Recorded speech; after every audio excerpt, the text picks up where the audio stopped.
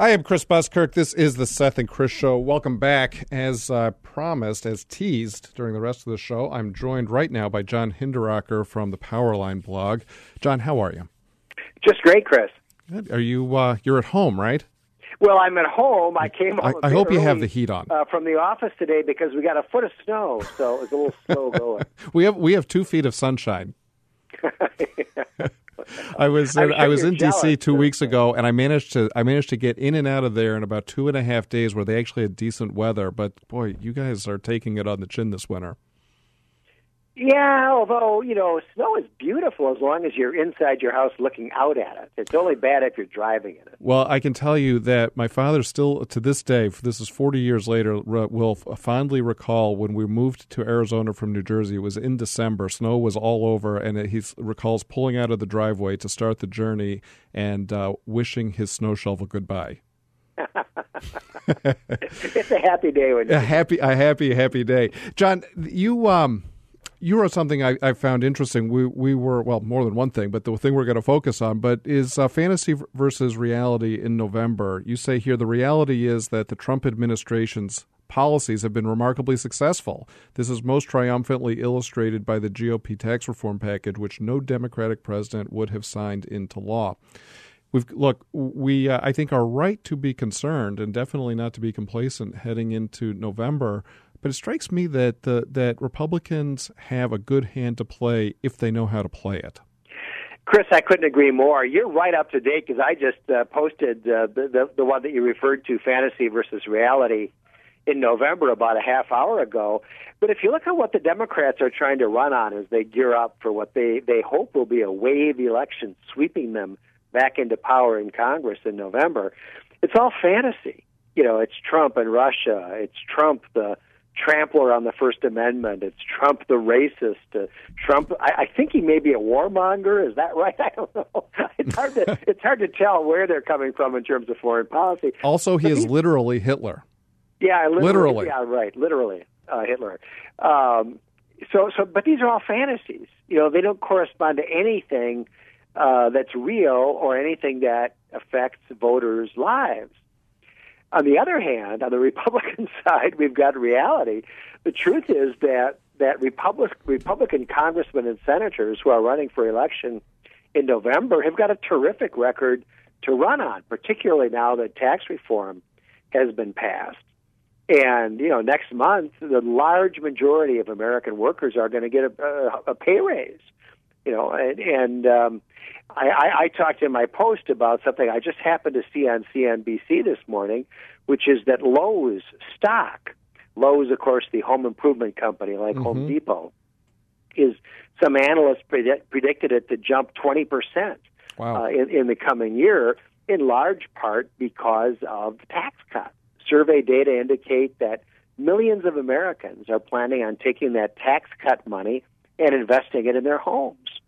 And that's reality. Reality is I'm getting an extra $1,000 or $2,000 a year now. Nancy Pelosi doesn't live in the same world that you and I do, Chris. She lives in the world of rich people in mansions who own vineyards, right, and private jets back and forth between San Francisco and D.C. Yeah. So she says, $1,000, $2,000, that's crumbs. Well, so, by the way, Chris, you might think from that she's saying the Democrats want a bigger tax cut. If a couple of $1,000 is just a crumb. No, not so much. But no, of course, that's not what she means at all. So, but I think that most Americans, when they think about how we're doing next November, are going to be focused on the reality of how Republican policies have affected them and not on the various fantasies that the Democrats are trying to peddle. John, did you see there was a news item earlier this morning that there's two members of the California state legislature who have introduced legislation to try and basically claw back half of the corporate tax cut that recently passed and clawed into the coffers of the state of California? I actually wrote about that on Powerline. It's just I missed unbelievable. These people would be right at home in the Maduro government in Venezuela, where people have been killing and eating their pets because the economy has essentially, disappeared. due to socialism. California is a hard place to ruin. The natural advantages and resources of California are immense, and yet, given enough time, liberals can ruin anything. Well, as you know, I was both an undergrad and a graduate student in Southern California in Claremont in the 80s and very, very early 90s, and California has undergone a transformation in the intervening years, and not for the better. And it's all man-made. There's a news item just a week or two ago. California now has not only the largest number of people living in poverty, but the largest percentage, I believe, of people living in poverty of any state. They've pretty much driven out the middle class. If you're rich, Silicon Valley is doing fine, Hollywood is doing fine, but in between, it's been a nightmare. I call it the plantation state. You've got the very rich and the very poor, and there's only a tiny middle class left in California. Yeah, one of the things that modern economics is demonstrating over and over again is that free enterprise is good for a widespread, income growth and income distribution.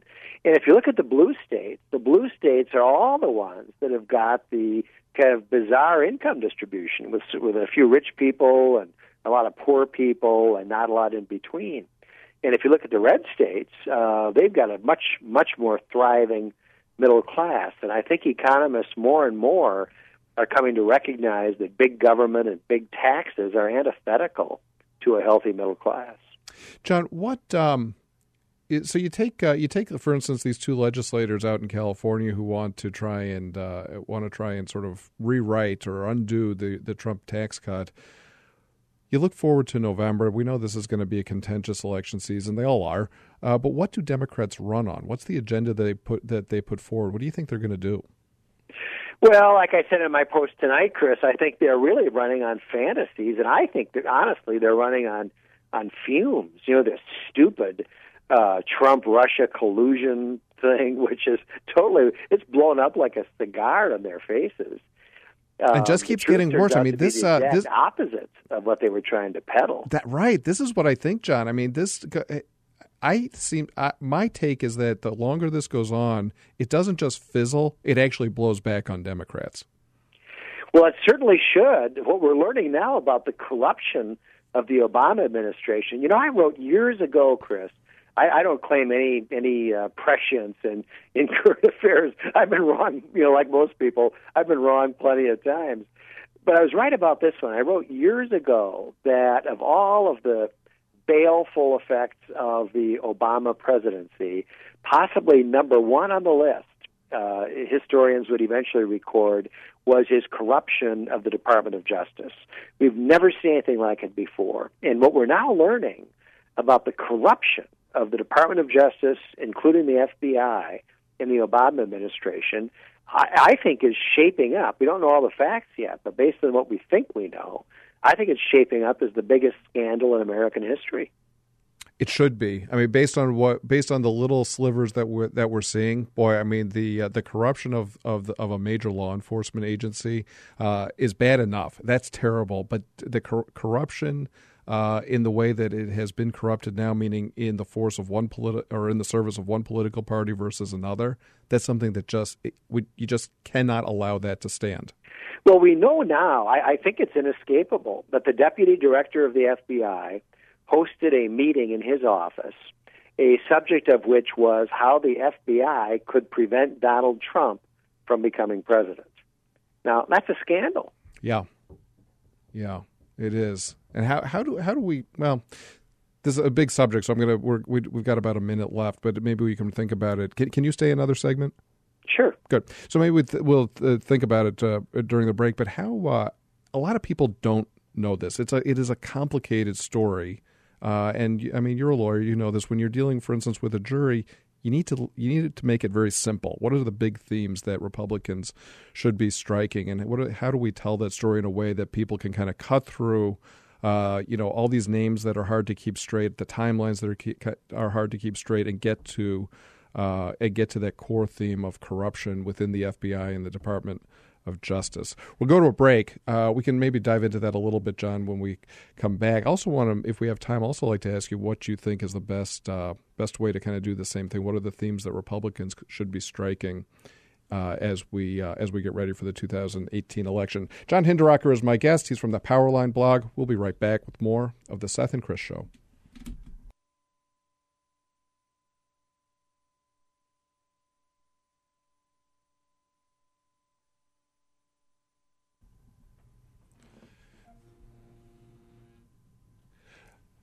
I'm Chris Buskirk. Welcome back to the Seth and Chris Show. John Hinderaker from the Powerline blog is my guest. John, when we left off, we're talking about what is now, I think, the evident corruption of the FBI and the DOJ under Barack Obama. You know, people forget Eric Holder was held in contempt of Congress, and it turns out that may have been one of the may have been one of the better moments in the Obama DOJ. What? Yeah, that's right. There's a memo floating around the House Intelligence Committee, which the House of Representatives is trying to declassify and release to the public because it's so extraordinarily important. It's only 4 pages long, as it's been described, and we don't know exactly what it says, but reports indicate that it summarizes the story of the extraordinary corruption of the Department of Justice and the FBI by Barack Obama. And what we believe that the memo lays out is this sequence of events where the Democratic National Committee and the Hillary Clinton campaign hired Fusion GPS to concoct this fake news dossier about Donald Trump with these ridiculous allegations about him and the Russians. And Fusion GPS then concocted this fake news dossier, a guy named Christopher Steele, a British guy, and they then took it to the FBI, gave it to the FBI. And we believe what the memo says is that the FBI then, fooled around with it a little bit, tweaked the fake news dossier about Trump, and used it as the basis for an application to get a FISA warrant, a FISA surveillance warrant from that court, and then used that warrant to spy on the Donald Trump presidential campaign. And then Susan Rice and other Obama administration officials, we believe, went in with so-called unmasking requests, hundreds of them, day after day after day, to obtain the raw surveillance data that the National Security Agency was generating, and then pass it on to the Hillary Clinton campaign to try to help her get elected president. So if that's what happened, and we think that's what this memo summarizes, it is far and away the worst scandal in the history of the United States of America. No comparison. Okay, so can I hold you there, John? I agree with you, but could you explain to people why is that? What makes this the worst scandal? Well, to enlist the Federal Bureau of Investigation to try to elect one presidential candidate over another. And again, I said this, I'll repeat it. We know that there was a meeting in the office of the Deputy Director of the FBI where they talked about how the FBI could stop Donald Trump from being elected president. That's not what the FBI is supposed to be doing. That strikes at the heart of self-government. Stuff, Chris. This is the kind of thing that goes on in third world dictatorships. And so who should be held accountable and how? Well, Barack Obama ultimately should be held accountable.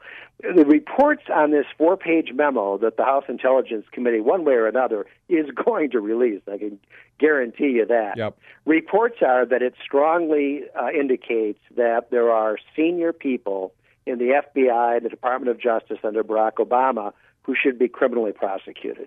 Will that happen? I don't know. But if the chain of events as we believe it to be proves to be true, there certainly should be accountability, I think, in the form of criminal prosecution. John, where's Jeff Sessions on all this? He seems to be the incredible shrinking Attorney General. Well, I think he's done some really good work in some areas. And I've written about this, as you may know, Chris. Yeah. I've sometimes said, if we had a real conservative as Attorney General, a guy like Jeff Sessions, for example, he could just order these people to turn documents over to the House Intelligence Committee. One of the things going on here is that the FBI has stonewalled, dragged its feet, refused to produce documents that have been requested by House and Senate committees. We learned just yesterday or the day before, the FBI announced that it has lost 5 months worth of texts between these two FBI employees, the illicit lovers who were part of the plot in the FBI to prevent Donald Trump from becoming president. One of them was the chief investigator at the FBI. This of course, is Strzok. Peter Strzok was the chief investigator at the FBI into the Hillary Clinton email scandal. He cleared her there and arranged for her not to be criminally prosecuted. Then he turned around and became the chief investigator into the fantasy Trump-Russia allegations. And in the meantime, he was texting back and forth about how we, the FBI, can prevent Donald Trump from becoming president. I mean, it's just unbelievable. And but the question is still the same. Where is Jeff Sessions? I mean, this is his job. What I don't understand, Chris, the question is a good one. What I don't understand is why Jeff Sessions can't simply order the FBI to answer the questions, respond, turn over the documents. I don't know why he hasn't done that. Yeah, I mean, the why questions, I like to ask them because they're the hard ones to answer, especially when it talks why is somebody doing something or not doing something. But it sure seems like, if you're right, and I think you are, that this is literally the biggest scandal, not hyperbole. This is the biggest corruption scandal in the history of the country because it strikes right at the heart of our system of government, of the election process, that this is something an attorney general needs to be on top of. And, there's history here. In April of last year, April 26, 2017, the Foreign Intelligence Surveillance Court, the court that issues these FISA warrants, wrote an opinion that was just scathing, denouncing the Obama administration for lying to the court, for making misrepresentations, senior officials in the Obama administrations lying to the Foreign Intelligence Surveillance Court. There's a published opinion by that court denouncing the Obama administration for being dishonest in its representations to the court. So we know this kind of thing has been going on. This is not speculation. Just seems like incompetence, right? I mean, I don't think that Jeff Sessions is corrupt. I think he just maybe lacks the intestinal fortitude to do what he needs to do. Well, I don't know, Chris. I got to tell you, I don't know Sessions well. I've dealt with him some. I'm not sure that in his career he's ever been accused of lacking intestinal fortitude. Yeah, but on this, he's got to do something. In the Senate, but I don't know why he doesn't just turn that FBI upside down and get rid of the corruption. Right. It strikes me that there needs to be a wholesale house cleaning for starters, right, and bring in fresh people who are free of the taint of corruption, and then pursue and prosecute the people who have done something that's wrong and illegal. Well, if I were in charge of DOJ, the first thing I would do is fire every political appointee at the FBI. Right. I mean, every single one of them. I think they should all go. Now, the problem, of course, is that you get below that level, and that's where you get the Democratic Party activists. And we're not talking about your average FBI agent who certainly is not corrupt. Right, agreed. Who's trying to do a good job. The FBI has a very proud history, and most of those agents are terrific. But we're talking about the people at the management, bureaucratic level who are all Democrats and who apparently, there certainly is evidence at this point, tried to enlist the FBI on behalf of the Hillary Clinton campaign. Well, I don't know. My one takeaway from this, John, is John Hinderaker for Attorney General. John, we got to run. Thanks so much for joining us. We got to stay on top of this. I love your work. Keep doing it. Thank you, Chris. Have a great night. Bye-bye. You too. Bye-bye. I'm Chris Buskirk. This is the Seth and Chris Show. We'll be right back after these messages.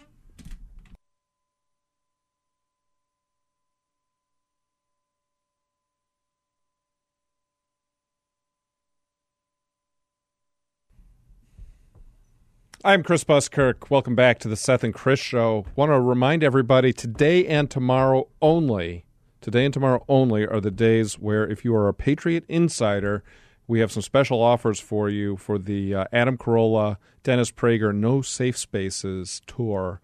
event that we're going to be holding here at Grand Canyon University. We're going to have it. The station here is sponsoring it. We're bringing in Adam. We're bringing in Dennis. We'll have it out at GCU on February 27th. We got VIP tickets, all that sort of thing available on the website right now for Patriot Insiders. If you are a Patriot Insider, go on the website, click on the banner. It's at the top of the page, and it will take you to the page where you can see all the details about that. What's No Safe Spaces? I will tell you. No Safe Spaces is the movie that is being made by Dennis Prager and Adam Carolla together about the threat to free speech on college campuses. The two of them have been working on this for some time now. You remember we've had Dennis on, I think twice, maybe 3 times, to talk about the project.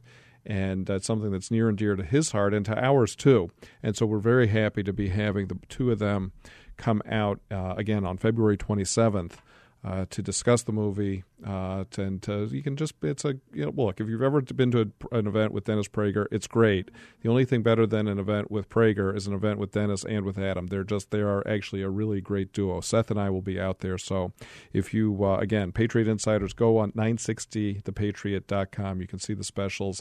On Wednesday, the tickets and everything go on sale to the general public.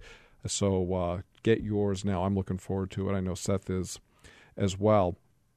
Want to, well, you know what? Actually, I was going to get into some of the things on this memo.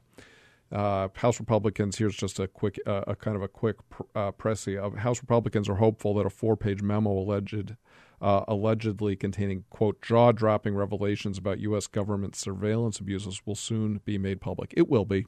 I don't know if it's going to be tomorrow, probably not, or if it might be 2, 3, 4 weeks down the road. It will be made public, and the people who have seen it say it is staggering, along the lines of what John Hinderaker was saying in the last segment.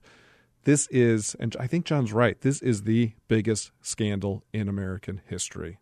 The use of the Department of Justice and of the FBI in an election, in a partisan capacity, to try and keep the candidate of one party from being elected by the American people, people need to go to jail. Let me go to the phones real quickly. David in Phoenix, welcome.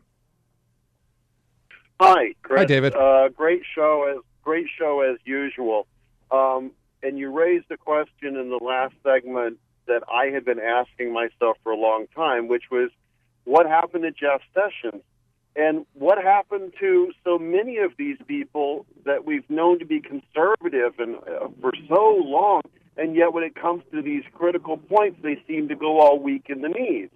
And the only answer I came up with terrified me. Which is what?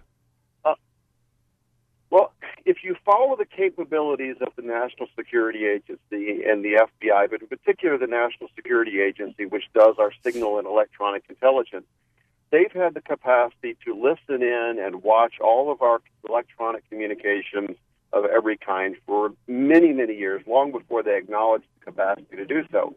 But they're also listening to all of our elected officials. That's right. I think you're right about that, David. All of their communications, they have all their contacts, and if John Roberts isn't going to vote to keep Obamacare, what's to stop somebody from stopping by his office and saying, hey, listen, you're going to support Obamacare and say it's constitutional whether it is or not, or we're going to release all of this that we have on you. Yeah, well, look, this is the challenge of having a deep state, of having a permanent state, a permanent bureaucracy that is unelected and unaccountable to the American people. They have too much power. They have too much information on people that they ought not to have in the first place. And, in the meantime, it takes courage. And this is one of the reasons that people elected Donald Trump. They thought that he had the courage to take on a really entrenched establishment. Look, Aristotle says that courage is the chief of all the virtues. Why? Because if you don't have courage, you won't do anything with the other virtues that you may possess. And I think this is a good example of that being put into play. Look, we've watched an awful lot of people over the years just suddenly resign, and they were critical people in critical positions, and it's frightening. Absolutely. Look, think about what an assault Donald Trump has been under for the past 2 years. Right, very, very few people are willing to do that and could withstand it. Quite honestly, he seems to be purpose built for this moment in time. It would be nice if he had some allies that were equally courageous. David, we've got to run to a break. Thanks for the call. That's the issue. We need courage. We need fortitude. We need people who are going to do what's right, even if it costs them something. Even if it costs them something. That's what courage is all about. I'm Chris Buskirk. This is the Seth and Chris Show, and we'll be right back.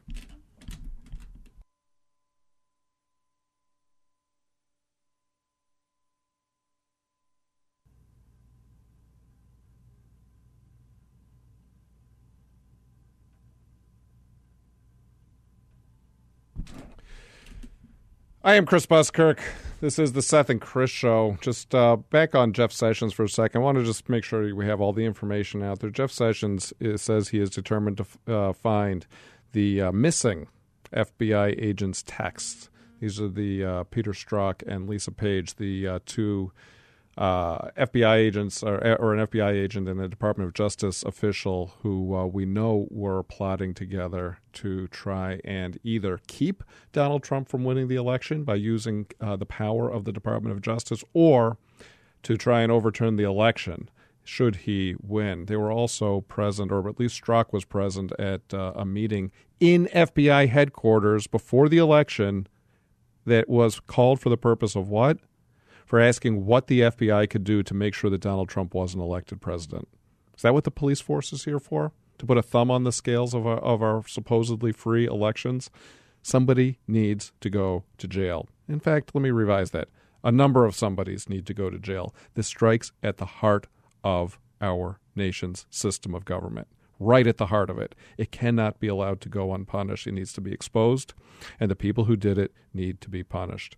Attorney General Jeff Sessions said on Monday that the Justice Department will leave, quote, leave no stone unturned in trying to figure out how the FBI lost 5 months of text messages exchanged between Peter Strzok and Lisa Page, the FBI agents who exchanged the anti-Trump messages while working on the Clinton and Trump investigations. He went on, he said, we'll leave no stone unturned to confirm with certainty why these text messages are not now available to be produced, and we'll use every technology available to determine whether the missing messages are recoverable from another source. I hope so. I call that what? I call that a good start. It's not enough, but it is the right thing.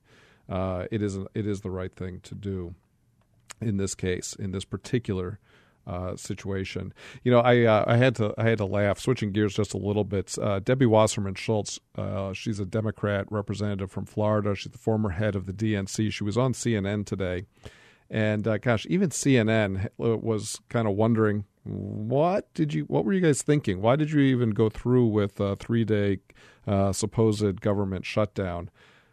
She was on with Brooke Baldwin on CNN, said that she was disappointed that Democrats struck a deal with Republicans to keep the government open, and it was basically largely on the GOP's terms. Republicans didn't give up anything. Basically, the Democrats just said, all right, you win, we lose. Schultz said that she was disappointed in this decision and what it might mean for Dreamers and DACA recipients. This is according to a report at the Daily Caller. The federal government was originally closed down by Democrats refusing to vote on a budget that did not include citizenship for illegal aliens. Okay, I think most people see that and say, what do you mean? You won't vote on the budget unless there's an amnesty for illegal aliens? You won't do your basic fundamental job and allow the government to keep running pass a budget and allow things to move forward unless there's amnesty for illegal aliens, for people who broke the law? Unbelievable. I think they must have seen some polling to that effect. When Schultz was asked point blank what the point of the government shutdown was, her response left Baldwin's jaw on the floor. What one thing did Chuck Schumer get, from Republicans to justify shutting down the government in the first place? This is what Brooke Baldwin asked DWS, that's Debbie Wasserman Schultz. Here was her answer. The one thing I would say that Schumer did get is the potential for momentum. Brooke Baldwin just was kind of stared at her. So the potential for momentum, was it really worth it to shut down the government? Yet they didn't get anything, and nor should they have gotten anything. So what was the point? The point was that they thought that they had the whip hand on this thing. They thought that because this is what their hard left activist base, meaning Democrats, want? They want amnesty and open borders, and they've got people like Lindsey Graham and Jeff Flake and John McCain saying, oh, yeah, a lot of Republicans want it too. No. What people want is they want the law enforced. They want the budget passed, or a budget passed. They want the government to keep doing what the government has agreed with its citizens that it's going to do. Fund the military, fund the borders, fund the Department of Education. You know where I stand on that. I'd be happier if the Department of Education didn't exist. But we have one, and it should keep doing what it is doing. Fund all of those things. If you want to have a debate about immigration law, you want to have a debate about the border, you want to have a debate about amnesty, Congress can do that separately. But it was a very cynical move on the part of Democrats to try and get something for nothing. In other words, to try and cram through an amnesty. They thought that they had, as I say, they thought they had the whip hand because they had the amnesty, open borders crowd in the Republican Party, the Lindsey Grahams, the Jeff Flakes, the John McCains, some of the others. Marco Rubio is one of them too. They thought that they could try basically and steal a trick. They thought they were going to be able to do this by tying it to the budget deal. Now, we have to be very vigilant on this because until this continuing resolution is passed, or maybe, just maybe a budget, but they won't do a budget this year. They'll do a CR again, which they shouldn't be doing. Until it's passed, until we have the border wall built, until we have E-Verify in place, until we have chain migration ended, until we have the diversity lottery ended, until we have a merit-based immigration system like most of the rest of the world does, like Canada does, like Australia does, until those things are all in place, we have to be vigilant because the cheap labor lobby that controls a bunch of U.S. senators and a bunch of U.S. Republican senators and a bunch of Republican representatives, not to mention the open borders amnesty crowd, which is basically the entire Democrat Party. I can't think of a single Democrat who is not for open borders, amnesty, and special deals under the law for certain people. Until those things are solved, we must be vigilant about these things. Why is it controversial today to say that we think that there should be no special deals for people who break the law, that the law applies equally to everyone? Why is that controversial? Yeah, I don't know either. It shouldn't be, but it is. So on the one hand, we've got the Department of Justice and the FBI actively working to try and make sure that the Republican nominee for president can't be elected. They're working on behalf of the Democrat Party. We've got that going on in 2015, 2016. At the same time, we have a bunch of Republicans and all of the Democrats saying, well, the law doesn't equally apply to everybody. And then you wonder why average Americans, the middle class, rose up and voted for Donald Trump, say, here's somebody who actually cares about American citizens. Here's somebody who cares about what is going on in the heartland, who cares about the system, who wants to make America great again. How do you do that? By restoring faith in the institutions that we have, by restoring faith in the FBI, by disempowering, by taking away power from the deep state, from the permanent bureaucracy that is unelected, that is unaccountable, and isn't looking out for anyone's interests but their own. They do not any longer exist to serve the people of the United States. They exist to further their own interests. They look at it exactly the opposite of the way it's supposed to be. The Leviathan state exists to feed the Leviathan, and we're all just here as props. We're just here to create fodder for the Leviathan state. That's not the way it's supposed to be. Government is here to serve the people. We need to take action to recapture that. That is what making America great again is all about. I'm Chris Buskirk. We'll be right back.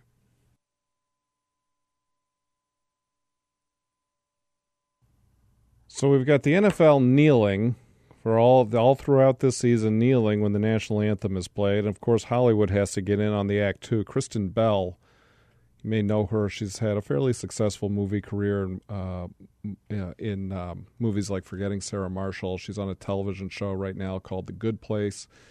She does commercials for Enterprise Rent-A-Car and Enterprise Car Sales.